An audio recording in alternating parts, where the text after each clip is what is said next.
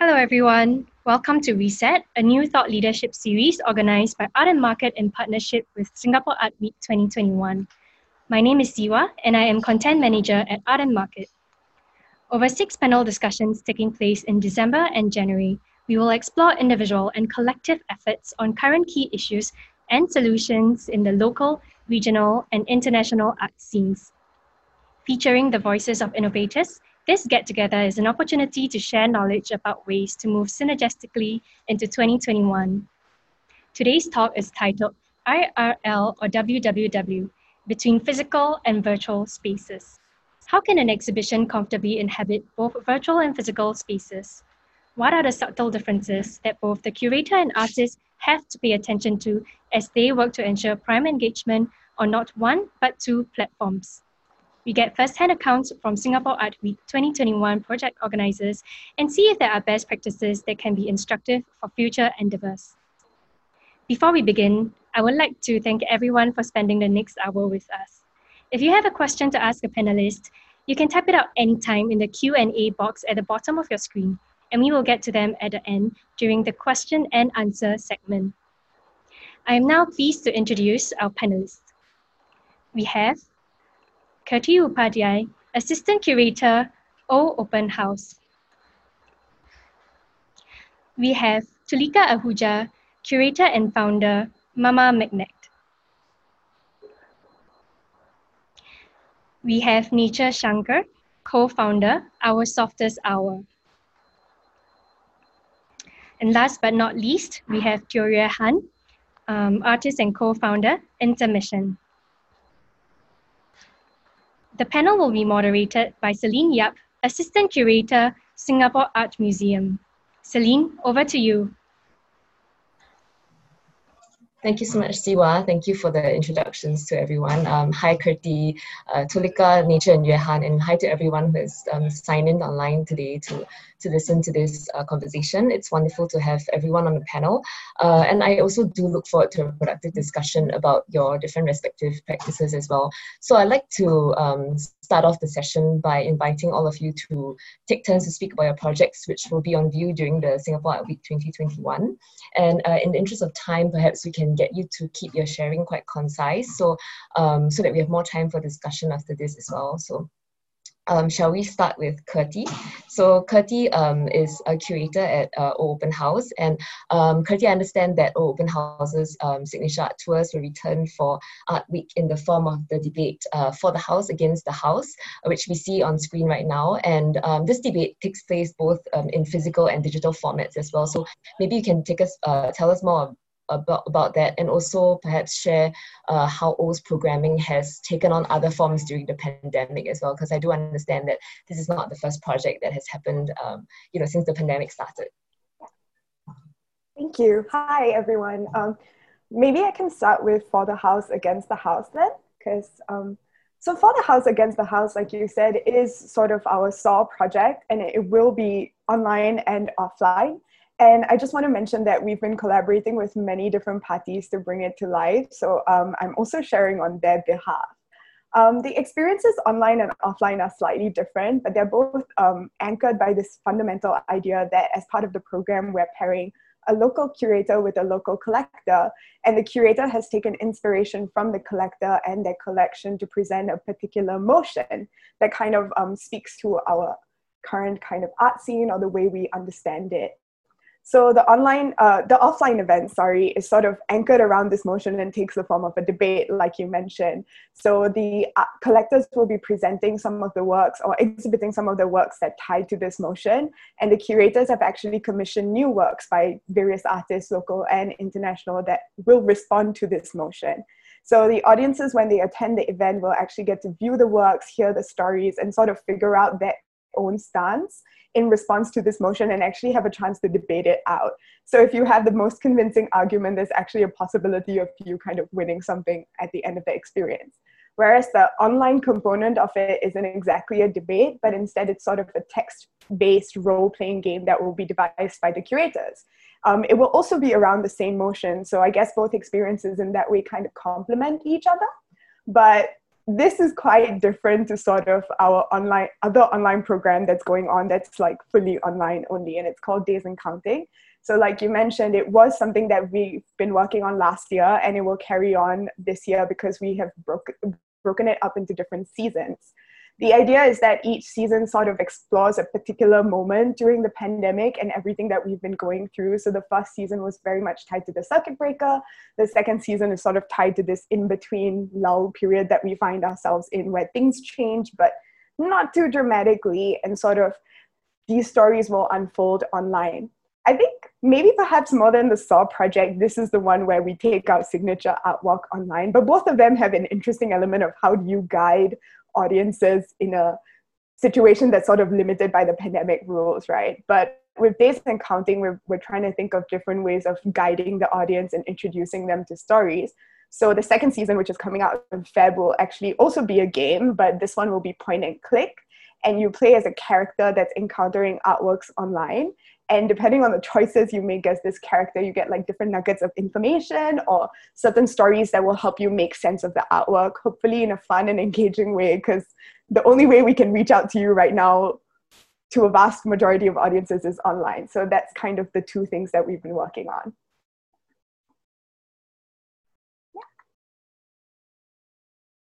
Thanks, Kirti. Next, we have Tulika, the curator for Inner Like the, I would pronounce this as outer. So like the ter is the AR, it's spelled AR. It's just an audio-visual art installation that utilizes augmented reality, which will, I believe, happen in Gilman Barracks during the Art Week. Am I right? So can we have Tulika share more about the project? Yeah, thanks, Celine. Yeah, it's outer, a little tongue-in-cheek way of just plonking the fact that it's an AR show in there. The visual that you're seeing on screen is by Reza Hasni. He's an illustrator and a motion graphics artist, and he's actually collaborated with multidisciplinary collaborators for this time. So we have set design by Tina Fung. We've got sound design by Intriguent. He's a local producer, electronic producer. And then we have Screensavers, who's an interaction design studio who's doing the AR portion of it. Like Kirti, it is influenced by the pandemic in some ways because it's themed on nature, and it's kind of a response to how all of us have been spending a little bit more time outdoors, spending more time in parks, going for more walks, and just, reconnecting a little bit. But the difference is that it's an exhibition that's a little bit more aware of itself, in the sense that it poses the question, why do we need AR to look at our physical reality? Like, why do we need to augment our reality? And it's really all about how we view nature as our great reset, but by creating these various interactions, it kind of makes you question, how are we looking at nature? Like, if nature is all around us, and why do we only look at it for, like, if it's a giver, then why do we treat it like a commodity? And there's a bunch of public programs as well presented as part of the exhibition, which are artist-led tours that are all themed on the collaborations, because each interaction is interdisciplinary. So we've got, for example, Tina Fung and Reza Hasni leading a tour on the 29th of January. And it's all about how digital illustrations can be brought to life using life-sized installations and set design. They have collaborated before, so this exhibition has like a new element of AR. And I'd just like to say that Reza, Sia, and myself collaborated during the circuit breaker to present an online exhibition, and it was all about how in isolation we were all dealing with the complexities of no physical contact. And it was a virtual world that we built for people to travel. So this one, in a sense, is the first time in a year that we're coming back to a physical space. And it's really about how we can gather safely in a socially distant way, but also pay attention to reconnecting in harmony and with our natural world. Yeah. Thank you, Tulika. Moving on, we have Nature, who is a member of our Softest Hour, a collective who will be presenting a group exhibition titled Shifting Between. Nature, maybe you can share more with us. Thanks, Celine. So much like Kirti and Tulika, and how the projects kind of are interlaced with what we're experiencing so far with the pandemic. Our Softest Hour was also founded last year when we were like right in the middle of being isolated. And we just realized that a lot of people were getting quite emotionally affected by distance. So our Softest Hour was founded with, one of the goals was to bring audiences and the artists closer together. So on the right of the screen, you can see that we had a first show called Encounters, and this was purely digital. We approached 9 artists to make use of the fact that this show is online and on the World Wide Web as a medium. So we noticed a lot of artists doing either AR games or interactive shows that needed like people to email them and submit stuff. And we realized that with technology being more seamlessly integrated into our lives, we started to ask how it affects how we view and engage and even tell our narratives, be it personal narratives or communal narratives. So with this show shifting between, for Singapore Art Week, we are literally inviting people to shift between digital and physical spaces. So there is a physical exhibition and a digital exhibition, but it's all one exhibition. So each artist will be making 2 works, one that lives on the web and one that is in real life. And we just want audiences to kind of step into the space and really kind of notice how we are absorbing art in this point in time. Yeah. Thank you, Nature. And finally, we have Yuehan from Intermission, an art collective that's dedicated to discourses of technology in art and media practices. And Intermission will be presenting Deep Field Cinema at the Aliwal Arts Centre during the Art Week. Okay, hi everyone. So for SAW, Intermission will be presenting Deep Field Cinema, co-curated with Interdisciplinary Art Festival Tokyo. So it's a 3-day audiovisual live event that includes screenings, live performances, panel discussion, and having a range of local artists and international artists who will be streaming in from Belgium, Canada, France, Japan, and the UK. So for the curatorial premise, we borrowed the idea of deep field, kind of like a small region in deep space where the Hubble telescope points at, and sometimes reveals an unclear number of young galaxies.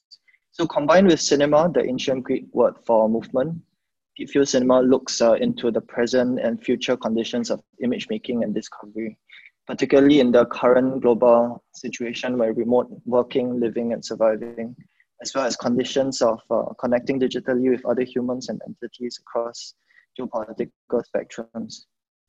So for those who are familiar with Intermission's programs, we work with transnational networks to promote sustained dialogue and engagement with media practices. So Deep Field Cinema also marks the first year of anniversary with our interdisciplinary project space Hot House, which was jointly founded by Intermission with creative agency Currency Design. So we focus on developing critical and long form artists invited to share a spot on a table in the studio.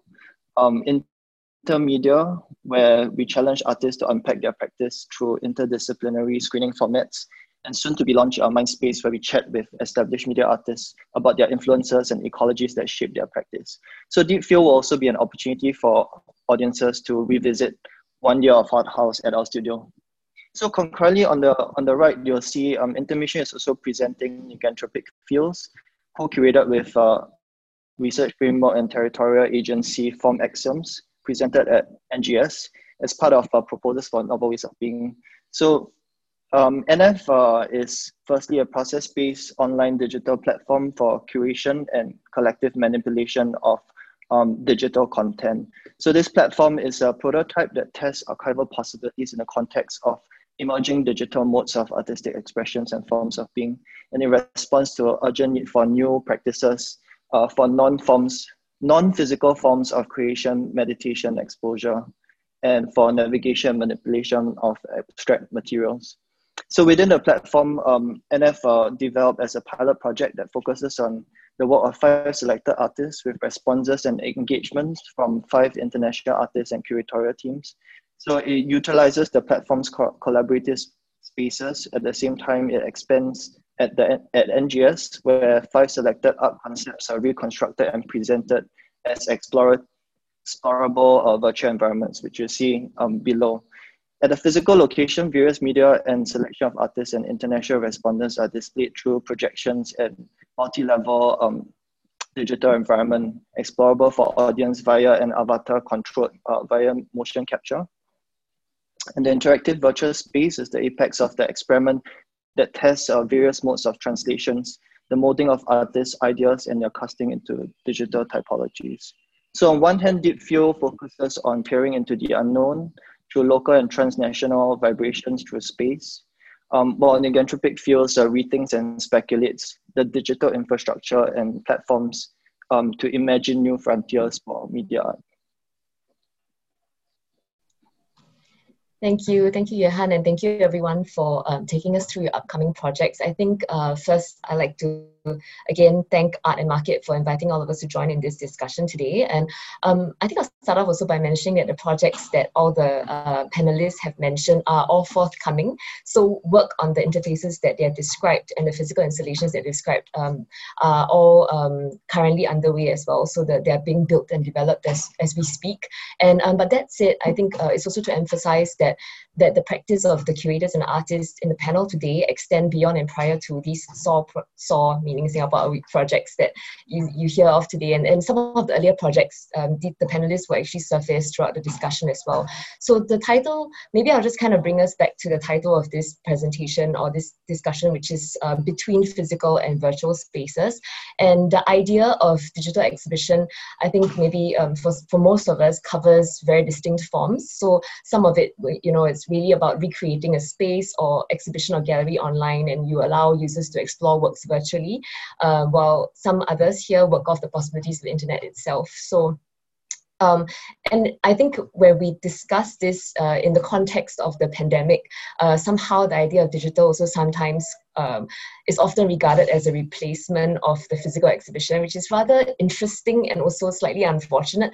And because it invites direct comparison and sensation that one has been deprived of the real thing, right? And that's why you need like the digital realm to help you or to aid you. So I think maybe I'll also just kind of like think through or share a little bit about my own thoughts towards my experiences of these projects, which the panelists have all very kindly shared with me prior to this talk. So when going through their projects, I think what really struck me was the variable quality of online digital culture, resulting in this wide range of structures and formats that have been adopted by the artists and curators here today. So some of them have shared with me websites. There are also AR components. There are Google Drive files. There are game worlds, instant messaging platforms, etc. So some of them are meshed together and some of them are used separately.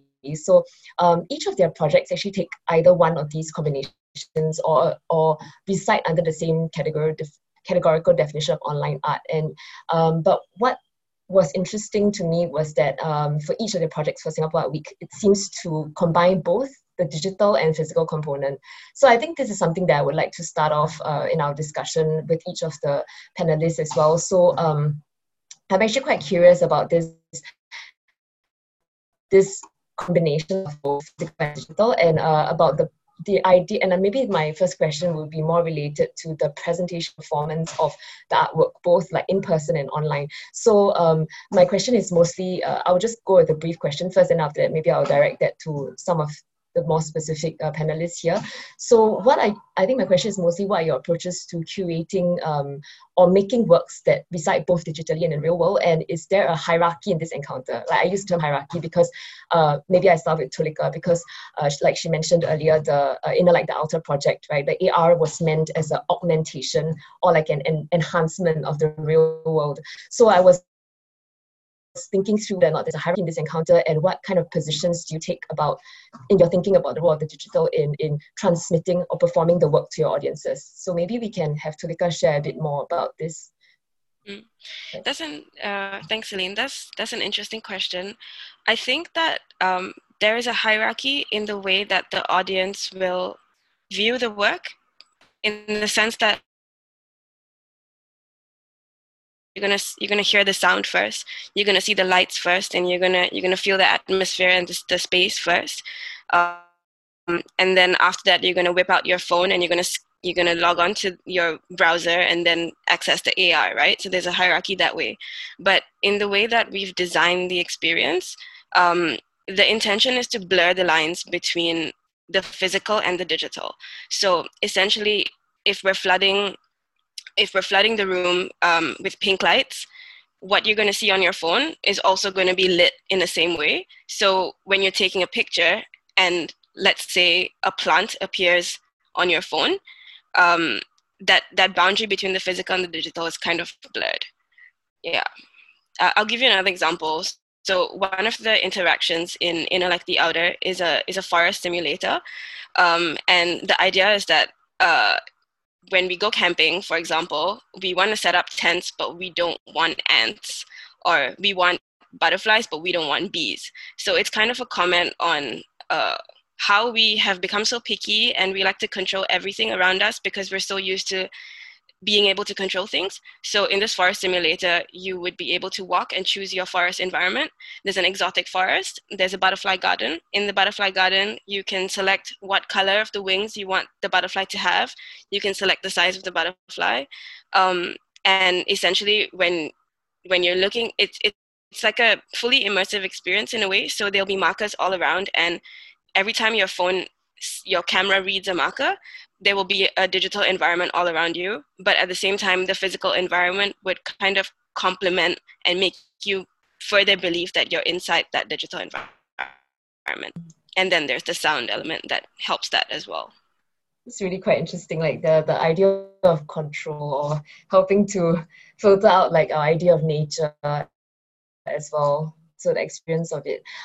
Maybe I think also I can ask Johan this question because Johan, I remember you mentioned about the deep field cinema and the idea of using technologies like YouTube to distribute or to converge certain artworks or certain screenings that you are planning to do for deep field cinema. Maybe can you also share with us a little bit more about how that also relates to the question of how you can get to maybe like what Tulika said, like control or manage, the transmission of these information or artworks to your audiences as well? Thanks for the question. I guess like because we are taking this very interdisciplinary and transnational approach, so there will be sort of like all sorts of artists streaming in from different places. So the idea of deep field as a form of discovery. Of course, initially we hope that all the artists could come down physically to sort of perform and be here. But with the current situation, the fact that there is this kind of like remote streaming in, I guess the whole idea is to make that whole process much more visible, that it's not just a seamless kind of like broadcast of different kind of like video feeds, but to also include the physical location where they are at with the screening. So this kind of also brings to mind some of the early kind of like satellite broadcasts by Nam June Paik, like Good Morning Mr. Orwell and things like that, where they kind of like hijack the airwaves to screen different types of content performances. So the whole idea is to break away from just like a singular screen, but to include the sort of like spatial elements and the kind of like multiple infrastructures that might reside in each of the so-called satellite locations, and to allow the viewer to have that kind of both the physical experience of the space and also sort of like what is on the main screen. So a lot of kind of like cross-cutting of cameras and to give this kind of like more stitched together overall sort of collage of the whole entire sense of collaboration. Yeah, I think I noticed this also quite interestingly for the project, the web screening that you shared with me by Chong Lee, which you described in the Hot House website as like a migration of programming. So I was also just kind of curious, was that supposed to happen physically and then it got migrated? Because I also, when I encountered the web screening, it was a very fascinating kind of encounter because it played with all these like pop-up ads, right? And that also kind of freaked me out a little because of my own, like aversion towards like pop-up ads. So it was an interesting encounter, but I also tried to imagine how it would have happened like physically as well, which is, it would have happened. I mean, I'm imagining it that because you also in the mission and for Hot House, what you had done was you also included some behind the scenes photos on your website as well, along with the web screening launch link. So I tried to imagine for myself what it would have been like in person. But was that the intention? So the example that you're talking about is a really interesting one, because that was actually the kind of like turning point, or rather that's the period of time when circuit breaker sort of like disrupted our. We just started off at the start of 2020, the Space Hot House, and we were already kind of like testing out the intermedia screenings with various gadgets, screens, projecting on the blinds and things like that.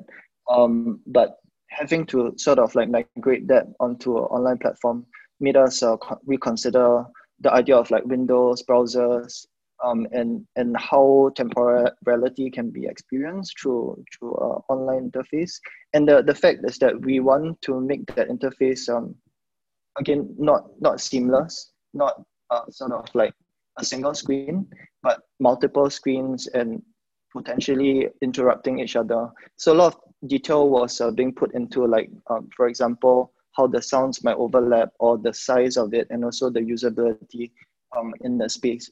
So of course, there are many differences being physically in the location, listen to sounds that come from all 360. But we tried to sort of like be more playful with the screening format and test out. We still would like to have the physical experience as we intended it to be, but this is kind of like another offshoot that came out from it that takes its life online. Thanks, Johan. I think maybe I will also just take this time to ask Kirti as well, because I think just nice you were talking about, the physical experience being, I guess, the key experience initially for Chongli's web screening. So maybe Kirti, I know that for your project is quite unique because for Open House has been traditionally known to take people on to like these art walks as well. So maybe you can share a bit more about the hierarchy and also the idea of scale. Like I think something that I'm interested in, because say for example, I noticed that Days and Counting, which is the previous project that you've done and it's still ongoing, it also kind of, what it does is that essentially it takes that form of the I would say not really born digital artworks, but really works by artists who are placed online by the Open House team. So maybe you can share more of that about us. Maybe I'll start with the question about hierarchy, because it's true, O is best known for encounters with real space. And the minute you take a real space away from us, we're a bit like, so what anchors us now? And I think what we found interestingly is that for Days and Counting, the space that anchored us was the online space that for the first time ever we could build from scratch. So if you go to an experience that's under the Days and Counting banner, right, every single aspect of it has sort of been controlled, I guess, to borrow that word, by us and created for the first time. And so the art is very much sort of either newly commissioned or adapted to fit this particular space. But for SAW, For the House Against the House, we have a house that people get to go visit in a way, or a space that is dedicated to this particular experience. The house is more metaphorical this time, even though we're called O. So for that, I think in many ways, the kind of physical experience of it is something that was often developed first, and then the kind of digital experience, from what I understand, because I'm not actually part of the team working directly on it, sort of comes alongside. But with regards to the artworks and the newly commissioned pieces for that particular project, they are all meant to be viewed as part of the IRL event, so to speak. So they're not kind of like to be there, to be present and to engage with them within the context of the debate and with the various stakeholders involved is the kind of experience that maybe in the hierarchy comes a little bit higher. And then when you go home and you go online, it's sort of a very different experience. I think in some ways, it's interesting, everyone was talking about seamlessness, but in a way to intercut seamlessness, whereas I think I would say, arguably goes for a very seamless experience. So For the House Against the House, IRL is a seamless real life experience, and online is a seamless online experience. And it's the same for Days and Counting. We tried really hard that from the moment you arrive at the website and go through it, you're kind of being taken on a journey, which is what we're really interested in part of that. So I hope that addresses the many different parts of your question. But yeah, I think the last bit was about scale, yes. Right? Yeah. Scale is an interesting question. So obviously for SAW, we're kind of limited by the social distancing restrictions, whereas the online version of SAW would then allow us, in theory, to reach many more people, or as many people as are interested in it. So it's kind of this idea that the real life becomes an intimate experience, especially during the context of a pandemic, and online is intimate because you're looking at it yourself from your house, presumably, unless you decide to, I don't know, like share it on your living room TV with your family, which I don't know that anybody is doing necessarily. And it's intimate in a very different way, but much more public and shareable. And I think that for Days and Counting, the idea was also that maybe for the first time ever, we wouldn't be limited by, you know, our ticketing restrictions or our like spatial restrictions. Because in the past, right, I think O has always had to limit itself by the houses that opened up for us or the spaces or the neighborhood. So we're actually pretty decent at working out like how to do a tour for people to scale up. So in some ways, we're kind of like adept at it, but we were hoping to scale up more. But I guess over here, something that becomes interesting is what is the first contact point, right? Having a website theoretically available to many different people is great, but sending that website to people and getting them to click on it is what affects how many people you end up reaching out. So it's both infinite possibility and very limited based on how you contact people and then the space that you create. So it's kind of a challenge. I would say the internet isn't necessarily the bringer of access and scale in the same way that people sometimes think it is. Yeah. Thank you, Kirti. Yeah, I do agree. I think that the architecture of the internet is something, I mean, personally, it's still a bit like enigmatic to me. So I do encounter it, but at the same time, I'm not, you know, I don't fully understand some of the infrastructures that a lot of you have worked with or are working with at the moment. But I think maybe that also kind of leads me to my next question, which is a little bit more specific because, you know, like Kirti, you were mentioning about the way that the infrastructure of the internet has also allowed for certain possibilities. But I'm actually more curious for someone like Nature, you know, because Nature, you shared about Our Softest Hour and Our Softest Hour's first project Encounters. And when I was kind of reading up about that, I did realize that there were a lot of very affect-based terms that were used in your project, like intimacy, vulnerability. I might be using some of these. I'm not sure if I'm just imagining up in my head, but I realized that these terms were used as a key way of describing the project, and it made me really curious how you think that, you know, that could have been represented online, because, you know, these terms, you know, they conjure up imaginations or connotations that, you know, you do need to, you know, have some sort of in-person encounter for that to happen. So maybe can you just share more about that with us as well? Yeah, I guess this kind of overlaps a bit with the previous hierarchy question you were asking everyone. So basically, when we first came out with the first project, we realized that everybody was kind of going through their own struggles with isolation because, you know, we're all distanced from our loved ones, can't really like embrace someone anymore. So I guess it was kind of a project that we wanted people to have a place to center themselves, so at least an emotional release.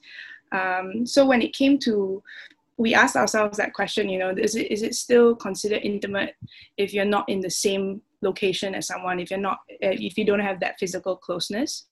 So I guess that's why we approached artists and we kind of told them, hey, we want to do a project where you approach the internet, the World Wide Web as a medium. Therefore, they came up with projects that require a lot of participation. So one of the projects for Encounters was by Clarice Ng, where she would post musical, what's that called? Like an audio note. And people get to respond with their own audio note. So you're directly conversing with the artist. The audiences are very much involved in the creation of how the project ends up being. So I guess to us that was where intimacy came in. As for the hierarchy question, we are hoping, we're trying to figure out the answer ourselves, because it's something personal when it's on the phone and it's just between you, or when you're actually in the space. Which one is more immediate? So if for someone who goes to our website first for shifting between, to them it might be more immediate. But maybe if they go down to the space, they feel like it's more intimate, then, you know, the answer changes. So I guess we're literally, you know, one of our taglines is that we're playing on the seams, right? Because we keep saying like internet is seamless and all that stuff. Yeah, so we are also trying to figure that out. And essentially we're hoping that we can figure it out together with the audience and with the artists, as curators ourselves. Thank you, Nature. Yeah, I mean, I take your point about the use of tools actually that aid in communication. So like you said, the audio note, which still retains like an element of like the humanity or like the humane element, you know, in your online communication. I think maybe that also kind of like nicely leads to my next question for everyone. It's more specific about the idea of your digital audience. So I mean, from how I understand it to be, you know, the internet is wide, and then I'm thinking whether or not it's important to a network of viewers for the work to retain its context or relevance.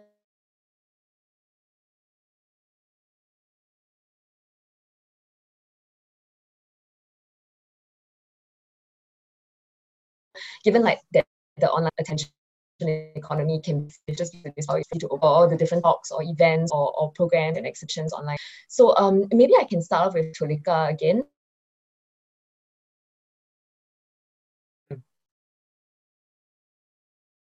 Like that was really the bottom line of it.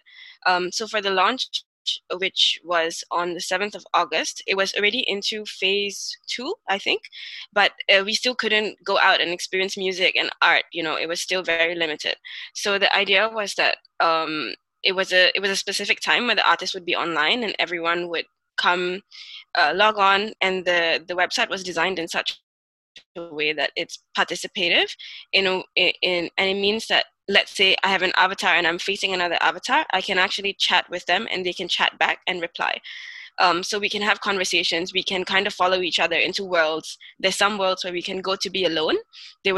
Some were designed to socialize, and some were designed for personal reflection, because in those worlds, we kind of programmed it such that if you were there, you couldn't see any other avatars, like it was only you and you alone exploring.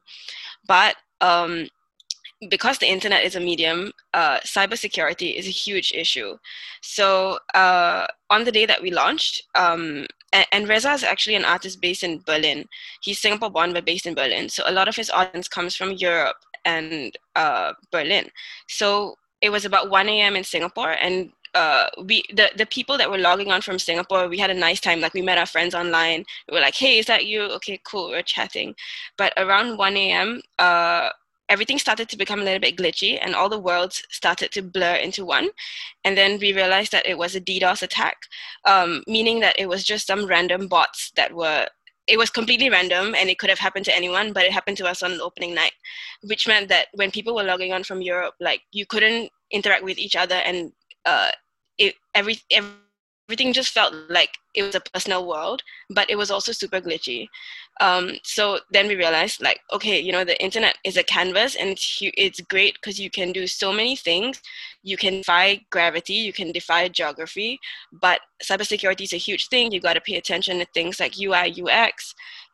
Attention spans are also a huge thing. So, like, if people are coming to a physical space, they're taking a time to travel. Maybe they'll spend like half an hour in a museum, in a gallery. But online, like, you only have them for 10 minutes, and then they have another window open as well. So there's a lot of factors, and I think it's all a learning process, because 2020, I think, was really just the beginning of that. Yeah. That's also something that I wanted to talk about. It's great that you mentioned about cybersecurity and this the DDoS attack, which also is like, okay, that's a new term to me. But yeah, I do agree that there are all these possibilities that the internet affords, but it's also something to think about. I think maybe we can start focusing a little bit more on like a question about that's a bit more technical, perhaps, that I think maybe I can direct this one to Yue Han as well, who I think has quite an extensive experience in creating digital experiences together with Intermission. So I think, Yue Han, my question is mainly to do with how do you delineate the boundaries of the work or the object? Okay, I would say artwork for now, that you've created together with Intermission as well. So I think it's more specific to how do we, or where does the digital artwork or exhibition start and end? So when I say that, I mean, how do we read like the resource that's involved in it? So say, for example, do we also include the coding for the website as part of the work, or just the item that's being placed on that site, on the platform itself, or on the interface itself? So maybe you can share more about that, like how do you perceive it? And whoever else would like to jump in, please also just kind of share as well. Yeah. Thanks for the question. Yeah, so I mean, actually at the onset of the pandemic, we have been thinking through these questions, and that was kind of like the inception of Nicanthropic Fields. And the fact that, you know, there are so many kind of different bits and pieces of media that's floating around, and each artist kind of is a archivist of sorts. The artists themselves are also archiving material. So one of the examples is about Andreas. So in Andreas' work Plasma, he is kind of like looking into NASA Voyager 2 data, and then visualizing it as a kind of like a explosion. So artists kind of engage with all forms of data in a very different way, and they find ways to kind of like navigate and represent them. So what we were thinking of is that instead of kind of just allowing these bits and pieces of data to just surface at the physical show, is it possible to kind of like have a archive of archives of sorts, which is basically this platform where you are able to see the bits and pieces of information that the artist created. It could be bits and pieces of code that is created by themselves, or it could be borrowed somewhere, in order to allow for those kind of like interrelations to be visualized. So therefore, we felt that dislodging or allowing us to actually see the process and the fragments was really important for this process. So that's why we have this website that we created called Info. And that's where you can actually access all the like Google Docs and all the images and video files. To a certain extent, the design of the interface of the website is very much influenced by collaboration tools. So like you have like Slack, you have like Discord and things like that. And we worked extensively with the Google Suite as well. So I guess there are some questions as well. Should we continue using these platforms, or should we create new platforms? So this is a kind of like speculative way of us creating a platform and also visualizing interconnections. So one of the aspects of the website is this thing called a plot. So we documented all the Zoom conversations and all the information that was shared with us by the artists and conversations. And it's kind of mapped out as a plot where you can navigate around. And this plot also appears as the kind of like sky of the virtual environment as well. So there's a constant reminder that the artwork actually, you know, it's almost impossible to see where that beginning of the work is. And the future possibilities are also endless. So we are kind of like dislodging the fragments and allowing for the audience to come in to access this archive. So most of the time, the physical kind of activation of the work, we call it either activation or actualization. It's not so much an endpoint, it's just a moment where the audience gets to experience this archive in a way. And I think this question kind of like opens up further conversations about, you know, who's the custodian of data of artworks, the museum and things like that. Thanks, Johan. Maybe I'll just get you to hold that thought, because I have kept it as the last question, this idea of archiving, you know, like of documenting the work and the exhibition online. But maybe I'll just quickly return back to Nature. Maybe Nature, can I just get you to share a little bit more about, back to my question that I had asked Tulika as well, or I had asked everyone about the idea of the audience or the network, because, you know, given that a lot of the work that you've been doing is also, you know, is quite specific to certain kinds of audiences that might be wanting to seek out company or to seek out, you know, like-minded people. How does that work for your project? I guess, like, you know, they always say eyeballs, right? Like, I guess we were quite worried at first with our first project, because we were like, okay, a lot of the artists have works that require someone to participate in order to become and artwork. And well, luckily everybody showed up, so we were very glad. But actually, that's what that whole worry, that nugget kind of lived with us. And this whole question on how important is the audience, like we think they're extremely important. I think we all agree with that. But for our projects, we kind of approach them a bit like one of the key components to the work, because it's participatory. So when we started conceptualizing shifting between, we envisioned ourselves as someone who was preparing to go see a show. So I think, Tulika, just now you mentioned something about you're taking someone's time, right, to go to a show. So we realized that in itself is intimate, because like you have to plan your week, you have to plan what day, you have to call your friends or go alone, and it's a whole process, right? So I guess with shifting between, we wanted to make people come down. So we've created this art trail. Each artist has a little art trail where we recommend where to stop by before seeing their works physically. We are hoping it'll work. Again, nobody can guarantee how many people actually show up, even to this panel we're at right now. But for us, it is quite important due to the nature of a lot of works being participatory and interactive. So we have our fingers crossed, and hopefully we'll learn from this time, just like we did from Encounters. Yeah. Okay. Thank you, Nature. I think maybe what we'll do is, because we are approaching the Q&A time, I have actually received two questions from our members of public. So maybe one of it is actually somehow like we've sort of answered it, but maybe I can just direct it to Kirti for this. Someone has asked, Desnando has asked, are we supposed to consume or enjoy artworks online simultaneously, both in a physical and digital way? So maybe you can answer specific to open house's intention as well. I think with O, it's quite distinct, the enjoyment of being in a place versus being online. And it's something that we take into account when we're creating these experiences. I think what sort of Nature and Tulika spoke about, this idea of you're creating a moment around the process of getting ready for a show, right? And I think the way you do it at home is very different from the way you do it in real life. So I think our experiences play to that.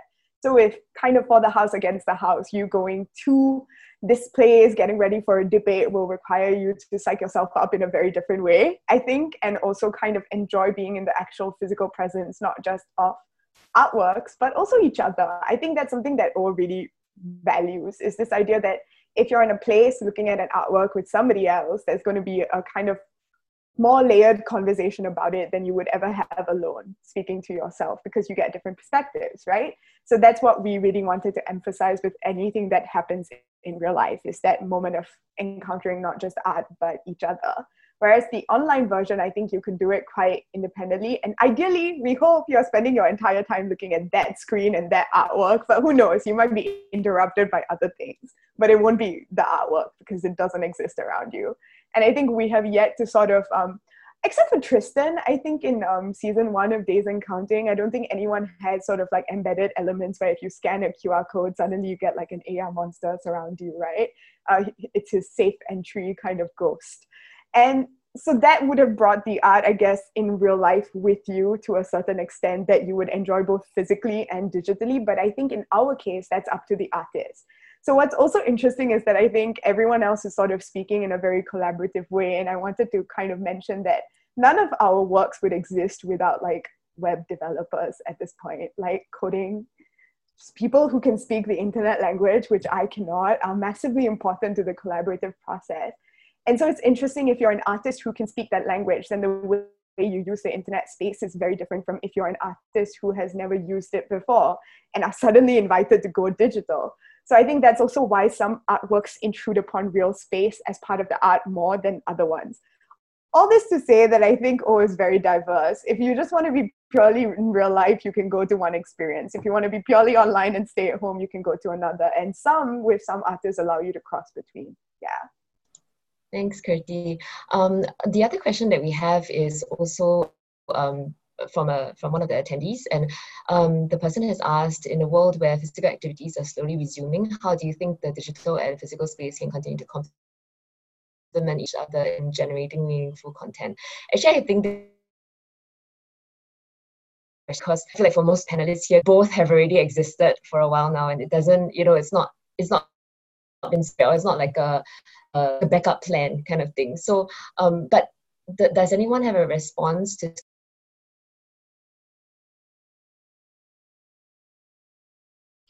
I can go.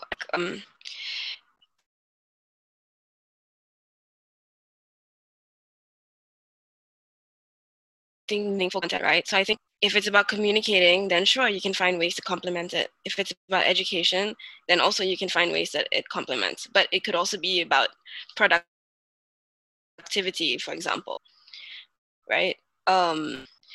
So yes, I think they can continue to complement each other, but we just have to figure out what that meaning is and how we define it for ourselves, if that makes sense. Yeah, it makes sense. I think what's also interesting is because it doesn't mean that just because the pandemic is over, then everyone's like, oh, feel like, we're done with the digital.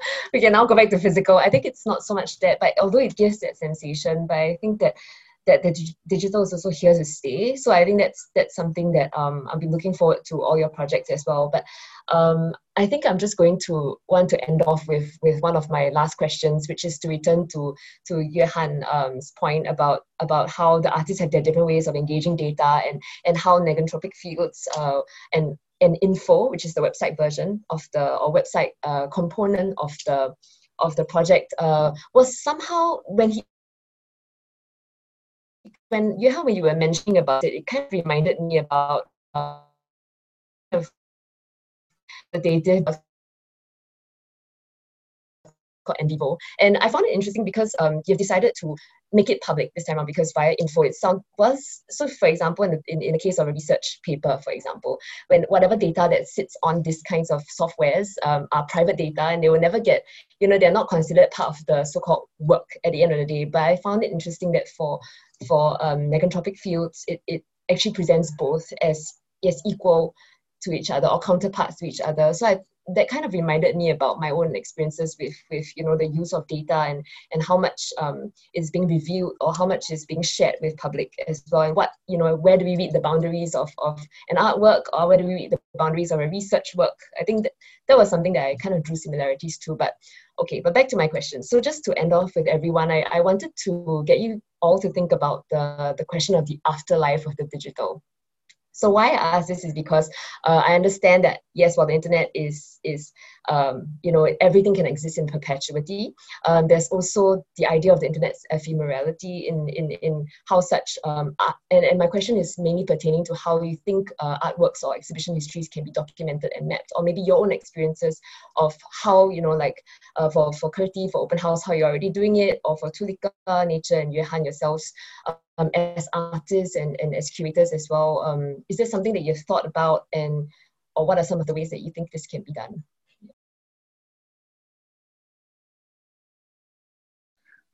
Just to respond very briefly to what you said earlier, I guess like there is this kind of like wrapping up of the artist, the curator, and for us, we see it as almost like a tesseract. So one of the sort of like symbols of the various stages of the platform is seen through the tesseract. So there's this kind of like ongoing formation and pulling in and expanding outwards. So that kind of also has certain resonances with the idea of deep field. So the idea is that there's this endless or ongoing conversation that is process-based. Of course, at some point in time, there's a certain kind of like iteration and form that it takes, but all these data and bits and pieces of the fragments are kind of like in perpetual motion. And I think one of the things that is really interesting is that this time around, the role of the curator and the artist becomes extremely blurred, because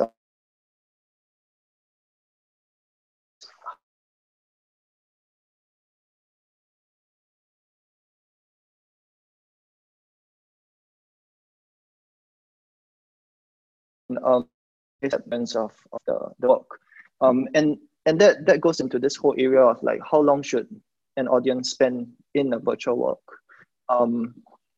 How can you kind of like set parameters for the interaction to happen, and for example, in one of the works there is like a trail. So in Bani Haikal's work, you kind of like explore a cave, and there's an NPC who is walking around that you can follow that trail.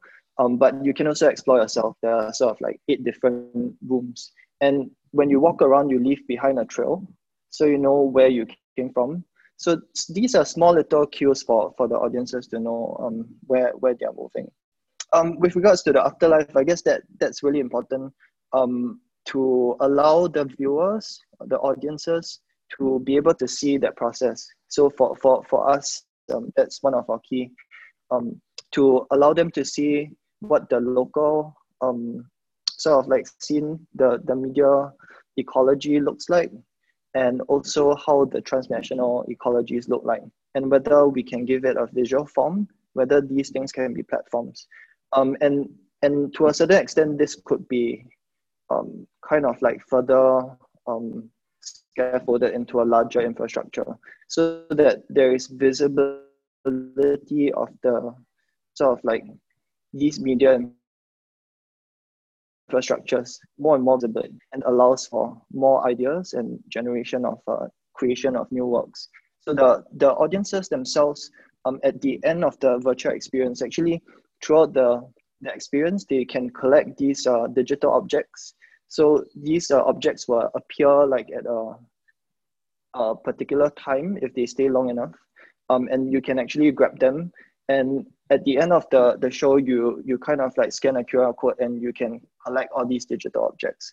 And I guess that is a kind of like continuity and something that's very different in the digital, that, you know, you can't bring back like a sculpture in the gallery immediately, but you can sort of like have copies of these objects, but what is the value of it, and how can you manipulate it?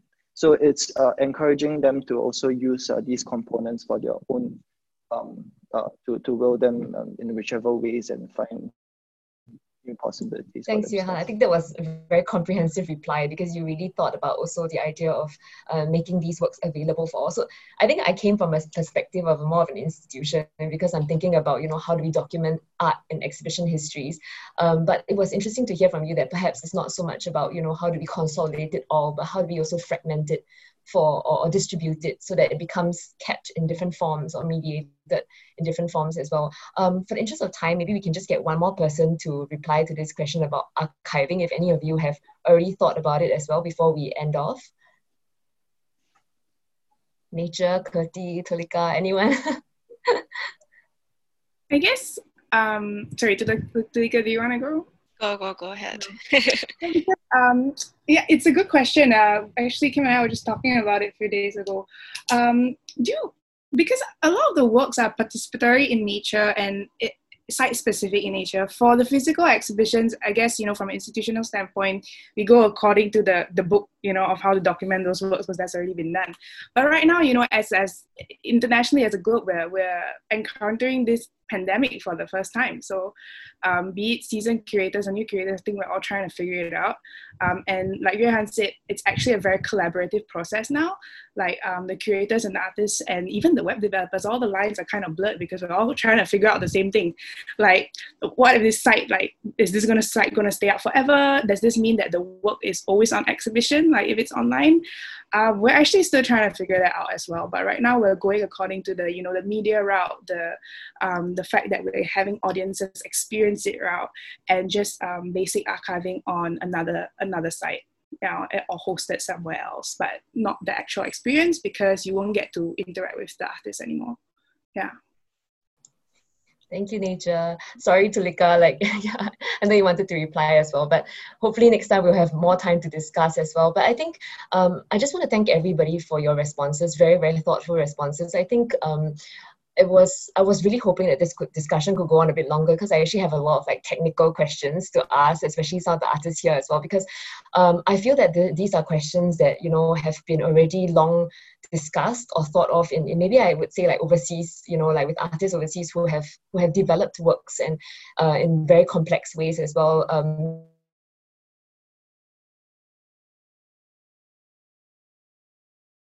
To say they have not done that, but it is quite lacking. So it really can perhaps continue on these conversations in the future through a different kind of series. But I really want to thank all of you And I wish you all the best for your Singapore Art Week projects.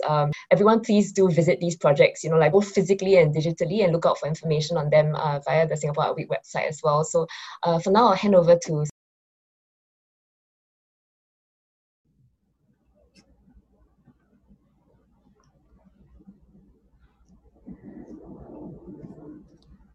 Okay, thank you everyone for tuning in and spending the last hour with us. Before we conclude, I'd like to invite all of you to join us for the rest of Reset, which is organized in partnership with Singapore Art Week 2021.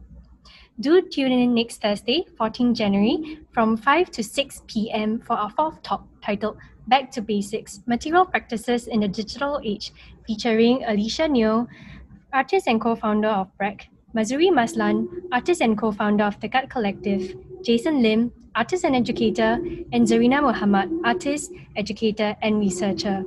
The talk will be moderated by Melanie Pocock, curator of Icon Gallery. Please visit artandmarket.net/reset for more information and to sign up. Thank you everyone and have a wonderful week ahead.